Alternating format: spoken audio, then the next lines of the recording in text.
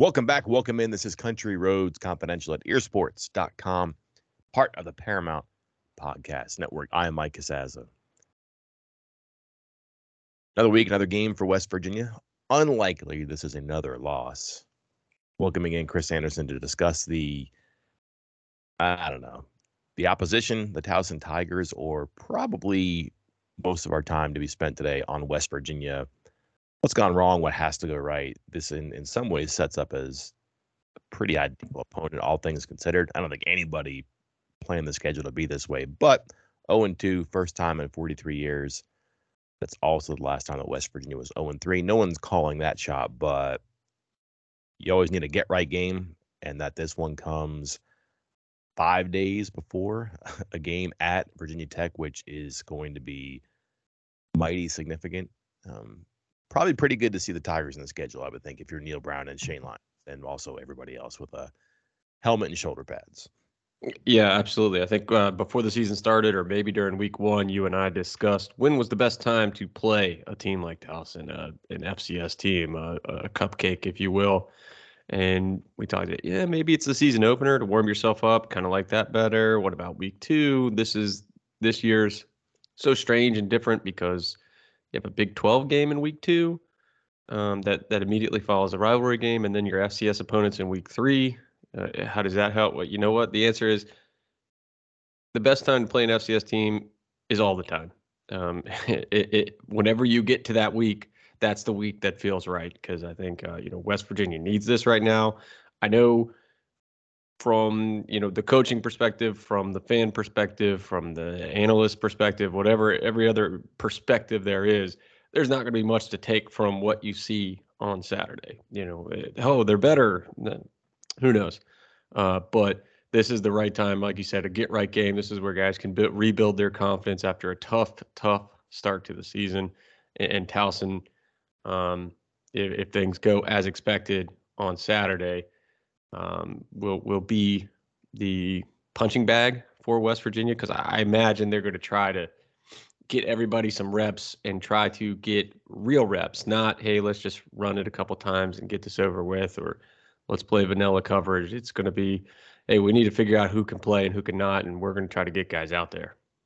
Yeah, it does seem like very rarely does the schedule give you an opportunity to scrimmage, for lack of a better phrase, and try some things out because you need to, or else.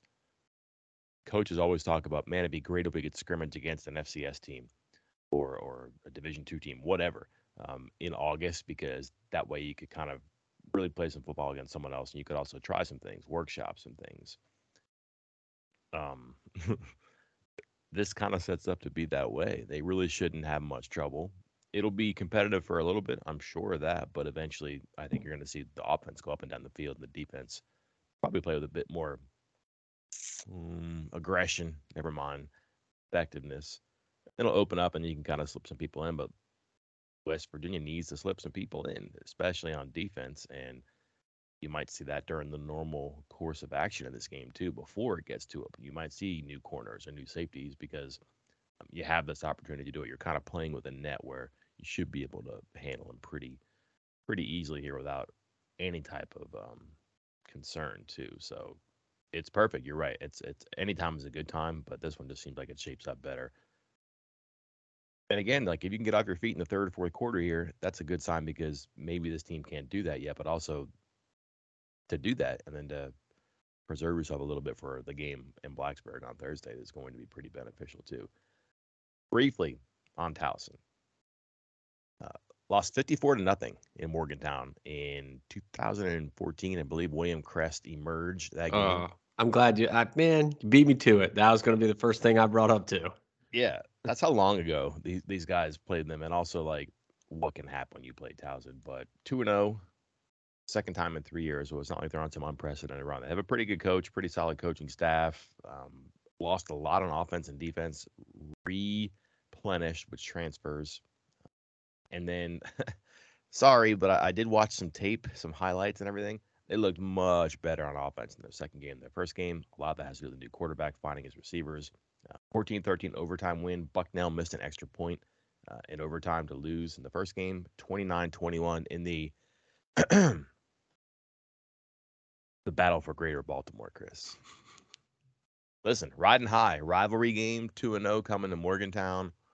Listen, roll the dice, let it fly, see what happens. Yeah, I'm in the midst of doing my three keys thing, and I'm trying to figure out what is going on with Towson because, as you mentioned, 14-13 Bucknell needed the extra point miss to win that one in overtime. Morgan State is 29-21, but Morgan State had the ball nearing the red zone or maybe even in the red zone with less than 3 minutes to go in the fourth with a chance to, touchdown and 2-point to tie it. So it wasn't that, any kind of blowout. I think Towson hit a field goal in the fourth quarter to make it an 8-point game instead of a 5-point game. But then when you look at the team stats, just a side-by-side comparison of your standard team stats, yards and plays and average yards per play, Towson is I want to go so far as to say dominating these teams, but clearly better than these teams in all of these categories. Yet the games are close, and that's not a great sign for Towson. But again, I'm sitting here trying to pick apart FCS early season matchups.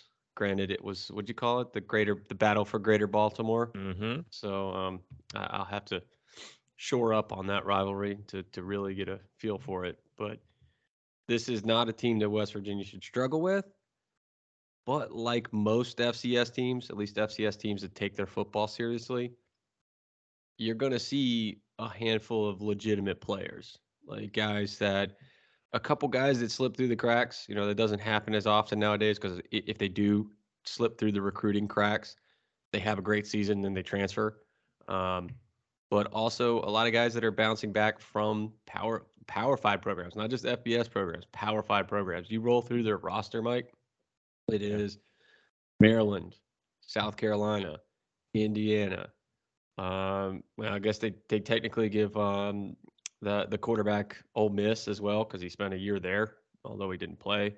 But you kind of roll down the list, and it's just Power 5 program, Group of 5 program, and so on of guys transferring down, even including a couple guys that had West Virginia offers at one time. So it's not that they're just completely not talented. They're just not as deep this is what FCS teams are. They're just not as deep usually as FBS teams, but they do have a handful of good players. Hey, you know who has to get a handle on the battle for Greater Baltimore? Who's that? Morgan State lost 5 in a row in this series. That's not going to cut it. That's a fireable offense, maybe. I think. Let's stay clear of that topic, okay? The quarterback Tyrell Pigrome played in Maryland. I believe he played against West Virginia. Got into a game when they had just like I can't really narrow it down to the one time, but one of the times that Maryland had just massive quarterback issues and like water boys were playing. I think he got in once in one of those games, but no, I don't think. I think there's like the only guy that didn't play. Oh, so I think he got there in 2016 and was a true freshman in 16. And I think the last time West Virginia and Maryland played was 15 until last year. And then he transferred out in 20, to go to Western Kentucky to replace. Well, not replace, but a year later. compete with. But so he's been bouncing around, but he's been around for a while because I figured this out. A 7th year senior. Man, so Maryland, Western Kentucky, Ole Miss, and Towson. Right. So freshman in 16, 17, I think that was the year that he was the starter in the game against Texas for the season opener when Maryland upset Texas, but got hurt in that game. So missed the rest of the year. That counted as a medical red shirt. And then 18, 19, 20 doesn't count because of COVID. 21, he transferred to Ole Miss, but never played. So he used a regular red shirt in 21. So this is his 7th year in college football. Man, not a lot of those. No. Just talented, athletic kid. He makes some throws that you just probably don't see at that level very much. He can stretch it. I'll share this one highlight. There's a play against Morgan State where he's just rolling right and throws the ball in a spot where it has no business going and the guy has no business catching it. It's a touchdown pass. The receiver is Darian Street, who is former Pitt receiver Devin Street's younger brother. Actually, he was at Pitt too. So again, another guy who at least had the talent to get on an FBS campus is at an FCS program. They have 11 FBS graduates on their roster. That's pretty good. And again, they had to do it. So on offense, they lost 7 starters, 4 offensive linemen, quarterback, running back, receiver, or excuse me, tight end, and they kind of replenished with some organic stuff, but also some kind of mercenary tactics. And you see that on defense too. Cornerback, safety, all FBS guys, so they have some speed in the back end. Listen, scheme, personnel, motion, pre-snap, whatever. It's there. It probably doesn't matter by and large, but they will have some talent. And they'll be able to push and push back. But typical FCS FBS thing, it should probably open up and get away. And if not, don't miss the post game podcast because it'll be fiery, I'm sure. So let's shift now, Chris, to West Virginia, and not necessarily like we always do, with matchups that there is an advantage or there is a weakness they have to guard. But let's just talk about holistically for them, a 2-0 team. Oh, an 0-2 team that needs to be 1-2, but also has to get ready for a road trip and needs to be better sooner rather than later. This may shape up to be a pretty good opponent. Where do you begin when you look at areas where they have to grow but should be able to grow against the Tigers? First off, the offensive line, who I thought was okay, both games, they have to be stellar on Saturday. This is one of those games where you should be so much better than the opponent that now this is about concentration and technique and desire, honestly. And anything that at any point, if Towson is getting pressure on the quarterback without wild blitzes or something like that, then that's going to call into question again a desire on that offensive line or just flat out skill. And I hate to say that with an FCS opponent, but you shouldn't be having issues on that front. And again, I think the O-line has been okay. It needs to be better. And this is just one of those games where they should cruise. They should cruise in this game, and that's not something you're going to often say about West Virginia's O-line right now. On the other side, I mean, is there any other question but the secondary? I mean, I think the defensive line raised some eyebrows with how they played in the last game, but I don't even want to say just the secondary, like second and third level, because just the comments that Neal Brown made, and this is something that it's something that's been bothering me for years, and I've been talking about it on post-game pods, pre-game pods, everything of accountability. Stop just playing seniors. Like, if they're not doing well, get them out, put somebody else in. And there doesn't seem to be that much of a change in personnel under Neal Brown over the last 3 years. And again, you can go back and listen to the podcast. I've been talking about this for years. He's saying it now. He's saying it out loud. Mm-hmm. Changes are being made, and young guys are going to play. He obviously pointed out specifically, Sean Martin on the defensive line would play more, maybe even start. Talked about the young guys in the secondary with Spells and Mumu Ben Wahad. And then even kind of just dropped this one in here, which I think is being overlooked. I don't think it's been talked about enough, but talked about changes at linebacker. Yep. And the way he phrased it, I'm trying to go back to the quote now, the exact quote, because I don't want to screw it up, but it was something along the lines of, where is it? I think we need to look at some things from a linebacker standpoint, where we're playing people, and I think we will. Which reads to me, is Lee Koba the best bet for Mike, or maybe he should be a Will? Should Lance Dixon be a Mike? Should Lee Koba be a Bandit?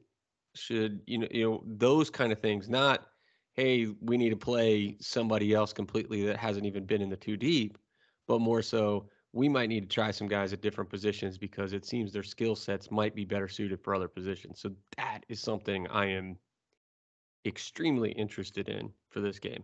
Yeah, I'm mad at myself because there was a lot flying around the room there, and I caught that, and I never did anything with it at the press conference Tuesday. But not mentioned there, whether in your explanation or any of Neal Brown's words, Jared Bartlett, who's been okay, but has come through the middle and played in the middle so much this year as a Bandit. Well, one, is he healthy? Because he did leave the game Saturday, correct? Right. And then two, I don't know, could he move somewhere? He's are you flopping? Right? Yeah, are you flopping Bandit and Mike here? Because I feel like Koba, again, for all his positives, he is out of position a lot. but he's so big and so fast that I think this is where people make those Tony Fields comparisons and get a little too carried away because Tony Fields was out of position a lot, but he was so good, so fast, so instinctive that he made up for it. Koba's not on that level, but if you're just so big and so fast, maybe you can move him over to Will or Bandit where your gaps aren't quite as important as they are on Mike. They're not important, but not quite as important as it would be if you were playing Mike. Yeah, that would be a quick cord cutting if they move Lee Koba because, and also it would be one of the all time, spring summer. um, I don't know what the word is, over exaggeration, something like that. Because remember, there was Greatest linebacker ever. Oh. There was like him, and then there was like sliced bread. Yeah. For a while, and I get that, but like dudes flipping tires and talking trash, and Josh Chandler Samito transfers, and everybody thinks that's all connected, and all of a sudden, if he's not able to play or start or stay in the field, that's bad. That would be surprising, but also X3 Lowe knows everything you're supposed to know in that defense. Could they use him more somewhere different? Could they put him in the middle? I don't think Dixon's played well enough to think about him as a Mike yet. No. So like that was a curious choice of words, and we'll see what happens there too. The accountability thing is really interesting to me because we've talked about that before. They have in the past given older players a lot of rope because they know more and they can be trusted to behave properly on the field. But then all of a sudden you see something that doesn't happen, and you wonder about, wait a minute, why can't you get that mistake, or why can't you get that undesirable level of performance from a freshman, from a sophomore? You're gonna grow on the field with him. You might be better off. So you see some of that conversation now at safety and cornerback and maybe linebacker too. If, for example, Tyreek Austin-Cave gets on the field more, and that kind of stood out too because I really wondered whether it's Traylon Davis jumping or Malachi Ruffin. You almost kind of feel bad for, but like him being out there making mistakes. They've been not happy with some other players, older players too. In the back end or up front even. I thought kind of pretty stern description of Taj Austin's penalty. And when I was writing something the other day, I was like, when you talk about accountability, how do you overlook this penalty? And then Brown was pretty harsh about that penalty, called it selfish, needless, didn't have to do it, cost the team a whole lot. So yeah, I think that's something you look for here because if you can't do that against a team like Towson, when are you going to do it? So, is Victor Wickstrom your third tight end? That's small, but there's some accountability to those penalties and drops for Traylon Davis. If you're worried about Taz Austin and making mistakes and costing your team the game, you send a message here by starting Sean Martin, who has probably earned a start or at least play a heck of a lot more with the way he's played. And you can have that conversation about mistakes across the back of the defense there too, from the linebacker spot to corner and safety too. So I think that's probably promising, and that gives you a reason to kind of pay attention to who's in the field and what they're doing Saturday. Yeah, absolutely. I think that Austin thing was one of the other things that caught my eye. Not because I've been saying since July that Sean Martin was a guy that capital P people were talking about, and here he is. But I'm trying to remember the last time Neil Brown came out and just laid into somebody about a play, not like publicly, And I'm not saying it's bad. I'm not saying him calling out Austin for that is bad. I don't think that is. I mean, I'm of the belief, you got to be tough on these guys all times, not just when you're losing. But so him coming out and saying something is not a problem to me. But I'm trying to remember the last time that happened, and I'm wondering, what triggers that this time around? The 0-2 start, lost to Kansas, all the outside noise, as he put it, or is this something that has just been such a repeated problem? These dumb penalties, this dumb S, as JT Daniels calls it. And then finally Neil Brown was fed up with it, and this was his opportunity to kind of make a statement. And then, as you noted, Sean Martin starts on Saturday. That's the second half of that statement right there, and maybe it'll, I don't want to say instill fear in the other players on the team, but kind of make it clear, like, hey, we're done screwing around. You screw around now, you make mistakes, you make mental mistakes, selfish mistakes. That's it. The next guy up. Boy, this is going to be interesting. He said that you can't sugarcoat these things.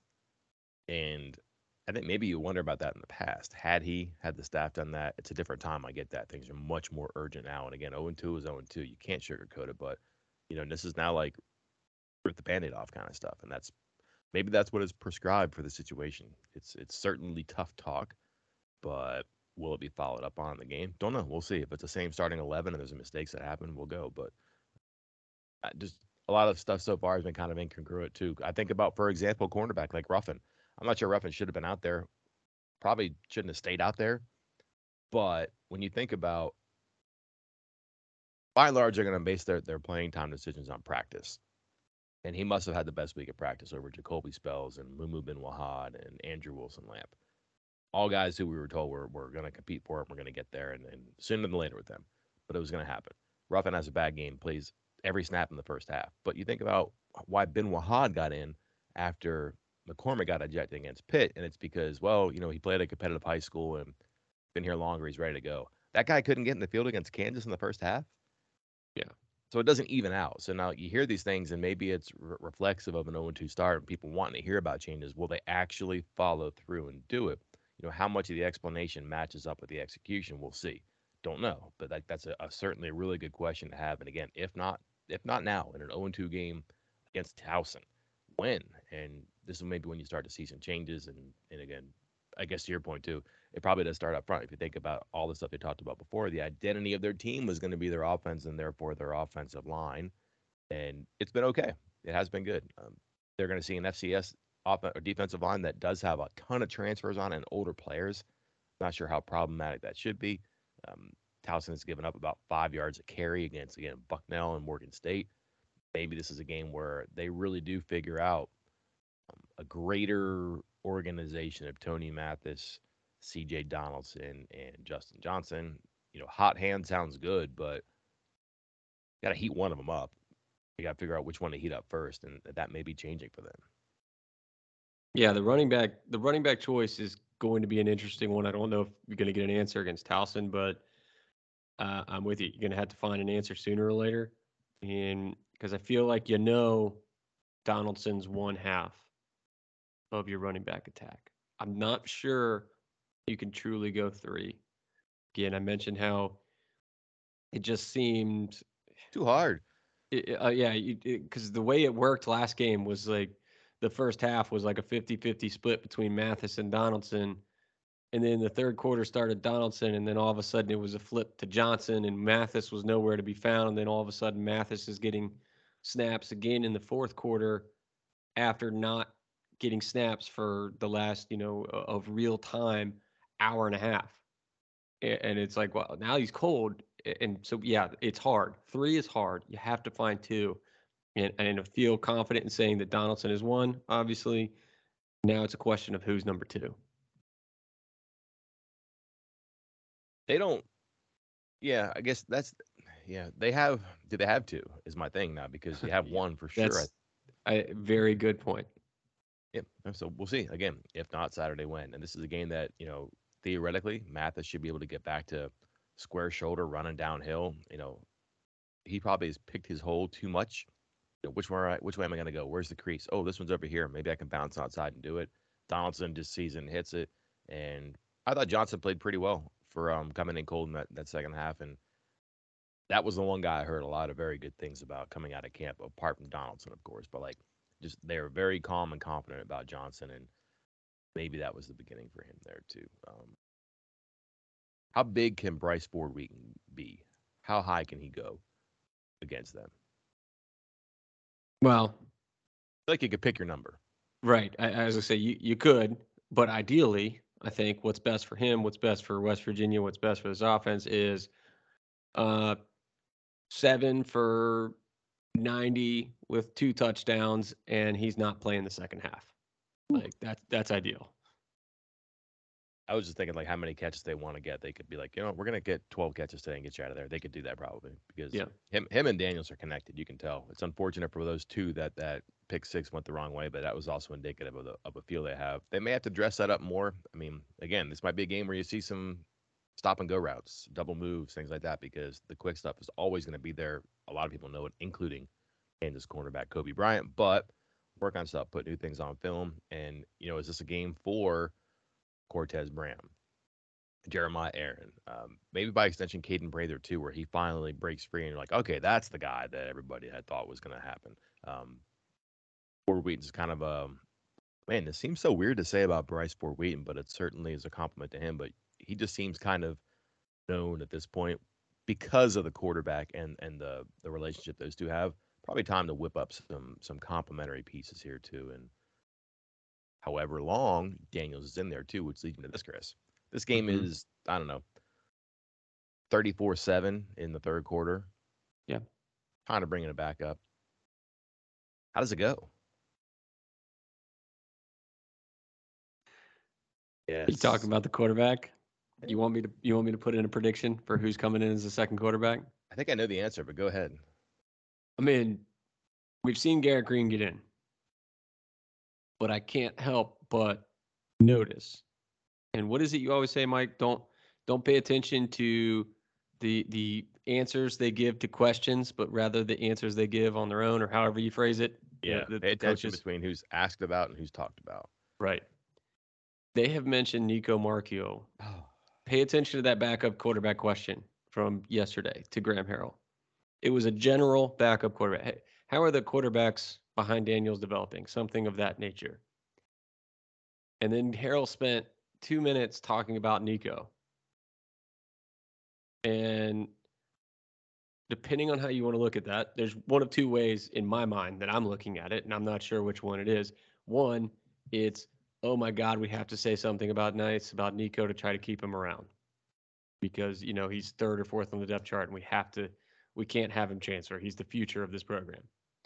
Two, he's the number 2 quarterback already. And he's going to be the second guy out there on Saturday. I think it'll be Green in this situation. Right. But I bet you that he gets if he goes down and scores right away. That's it. That's it. Yeah.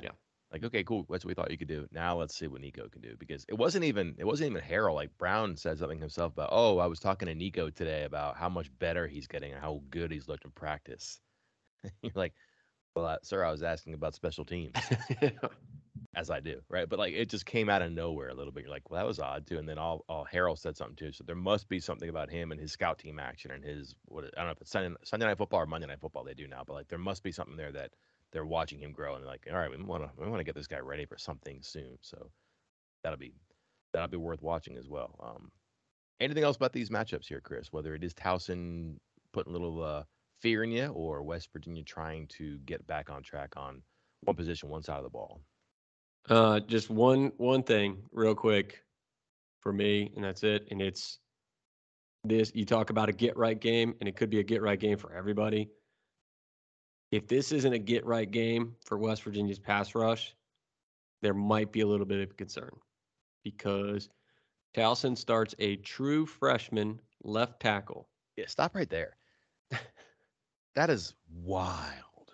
A true freshman left tackle who, picked Towson over Central Connecticut State and Bryant College for his other choices. And not only that, didn't enroll early. So we're talking a true freshman who just enrolled 2 months ago, 3 months ago, starting at left tackle.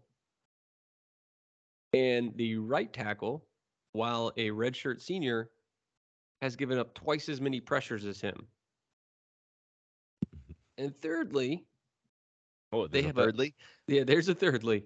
Somehow there's a third tackle in this 2-tackle system. Okay. Because Towson has a swing lineman named Singh, S-I-N-G-H, who plays left tackle, right tackle, and a little bit of right guard.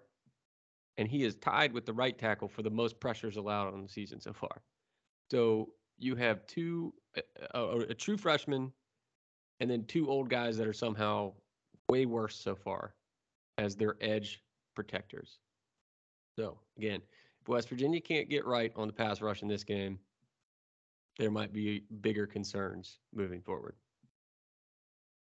Feels like a big contained game, too, because Pigrome is probably going to try to flee. I'm sure he's got his eyes all over the place trying to find big plays and also his receivers, but he has to know that pass rush is probably coming at him. That may be blitzes. May just be organic 3, maybe 4 person stuff and time to run. So yeah, watch out. Don't let him get 100 yards on you there too. Yeah, the starting left tackle at an FCS level, who's a true freshman who enrolled in July. That again. That's the old fluorescent arrow pointing at you kind of a thing. Like that's one they're probably going to try to exploit there too. Yeah. Hasn't been terrible, but again, hasn't seen anything like he's going to see coming up there too. Finally, Chris, I think finally, if it's okay with you, Yes.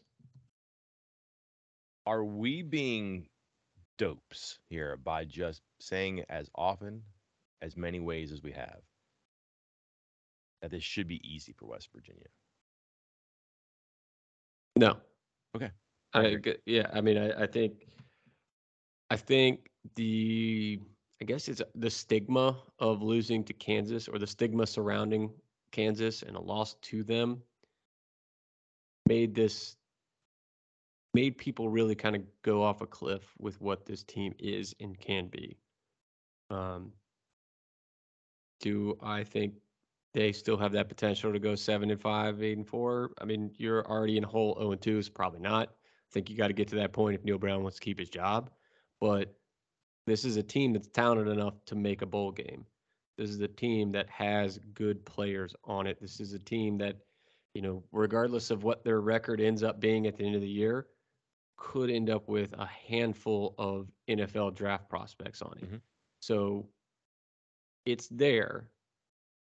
It's just a matter of how they're going to respond to this 0-2 start. Because if you told me 3 weeks from now, this is Towson, Virginia Tech, and Texas, that West Virginia went 2-1, I'd be like, yeah, that's probably what I thought. If you told me they went 1-2, I'd be like, oof, that's not great, but definitely possible.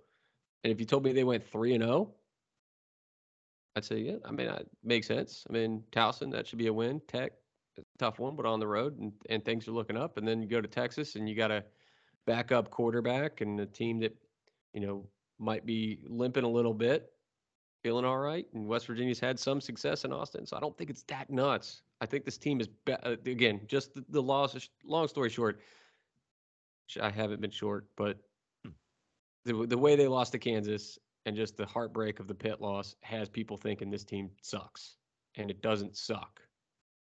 It is 0-2, and you are what your record says you are, but this team does not suck.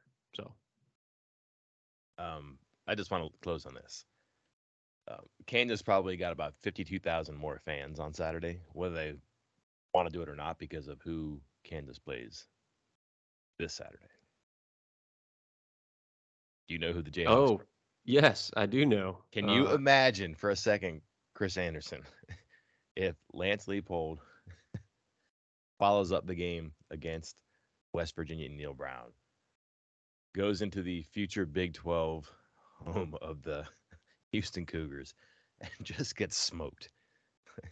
Like if it's 31-3 Houston at the end, yeah, mushroom cloud kind of reaction, I think. But I would think that a lot of people are pulling for Kansas who were rooting against them just a week earlier too. But yeah, Kansas plays at Houston, 4:00 Saturday.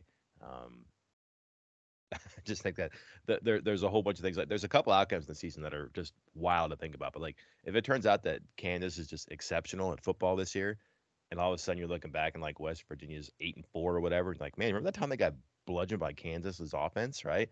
It turned out this team was a pretty good team. It got to the whatever bowl, and Kansas ended up winning 8 games, right? That's kind of a funny thing to think about now. But also like in a more immediate sense, if they just go in and lay an egg against Houston, and let's be honest, success is new to Kansas. Handling success is very new to Kansas, and going on the road against a Houston team that just lost to Texas Tech, that's one Big 12 team that Houston just lost to. Here comes another one.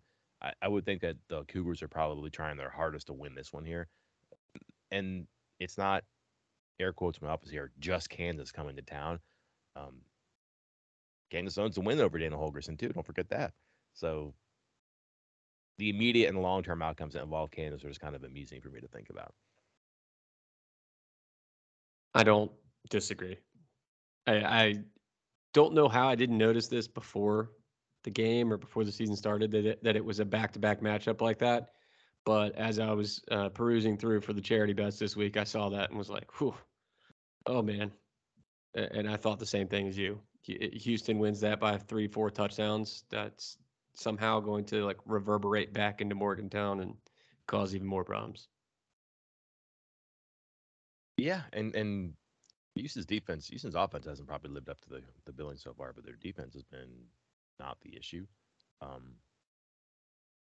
you seen the over/under for Kansas Houston or the point spread? Was it Houston by like a touchdown or 8, something like that? 8.5? No, I think it was 10.5, wasn't it? Oh, was it 10.5? Yeah, I'm looking Okay. at 10.5 right now. So not a whole lot better than last week. Kansas 5-0 against the spread in the last 5 games, though. West Virginia and Houston, even in Vegas's eyes. Is that what you're telling me, Mike? That's all for today. Compact episode here. Unusual opponent, we know that, but the regular week coming up, we'll have Chris's 3 key matchups. We'll have my fresh set. This is the preview podcast, so a lot going on outside, but we're going to keep everything on the field as well. Actually, we're not going to keep everything on the field, but we're not going to forget that the focus is the stuff on the field. But yeah, a lot of stuff going on outside too. Whispers, rumors, something, nothing. We'll see. Got a pretty good idea where you can find the best information, but that's just me. I mean, I was about to say, I was like, you've already seen some places try to put up hot boards and all this stuff. Please keep in mind, it talked about how this hasn't happened before. It did kind of, sort of, after the Holgorsen thing. And for those who were around all those 5 years ago, 4 years ago, it lasted a week, maybe 2, because I think there was a few days leading up to, because, Dana and his agent were kind of holding out until January 1st for obvious reasons. But lasted 10 to 12 days. And every single piece of information that was posted at Ear Sports was correct. It was on time. You did not see us put up 18,000 different hot boards and change it every other day with different names. Had it all. One place, accurate. Just keep that in mind as you're looking around for information this time. What was the coach that people were like, why don't you have an assistant coach hot board? And we're like, that's because they're going to hire blank. And like a day later they did. I can't remember what assistant coach it was. I can't either. On the staff, was it Jeff Coons? It might have been. And I remember, was it because the Jordan Leslie one was, we were on. I think that was a funny story that maybe one day tell. And yeah, I don't know. I think people were pushing for this assistant. I mean, we had an assistant coach hot board, and I think like the first edition, I don't know. There was another hot board that was out there that had 246 names on it, and then claimed at the end that they got like 6 of them right. So good job. Every name they interviewed was on this board. Okay. Yeah, but I don't know.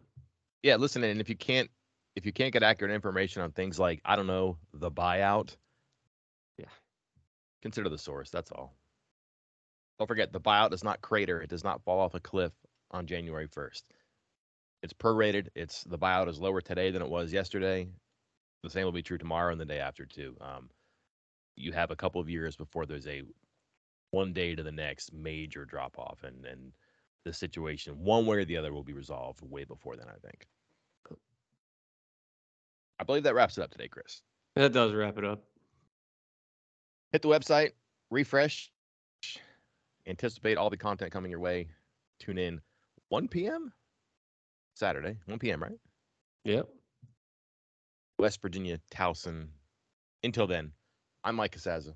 And I'm Chris Anderson. Talk to you next time.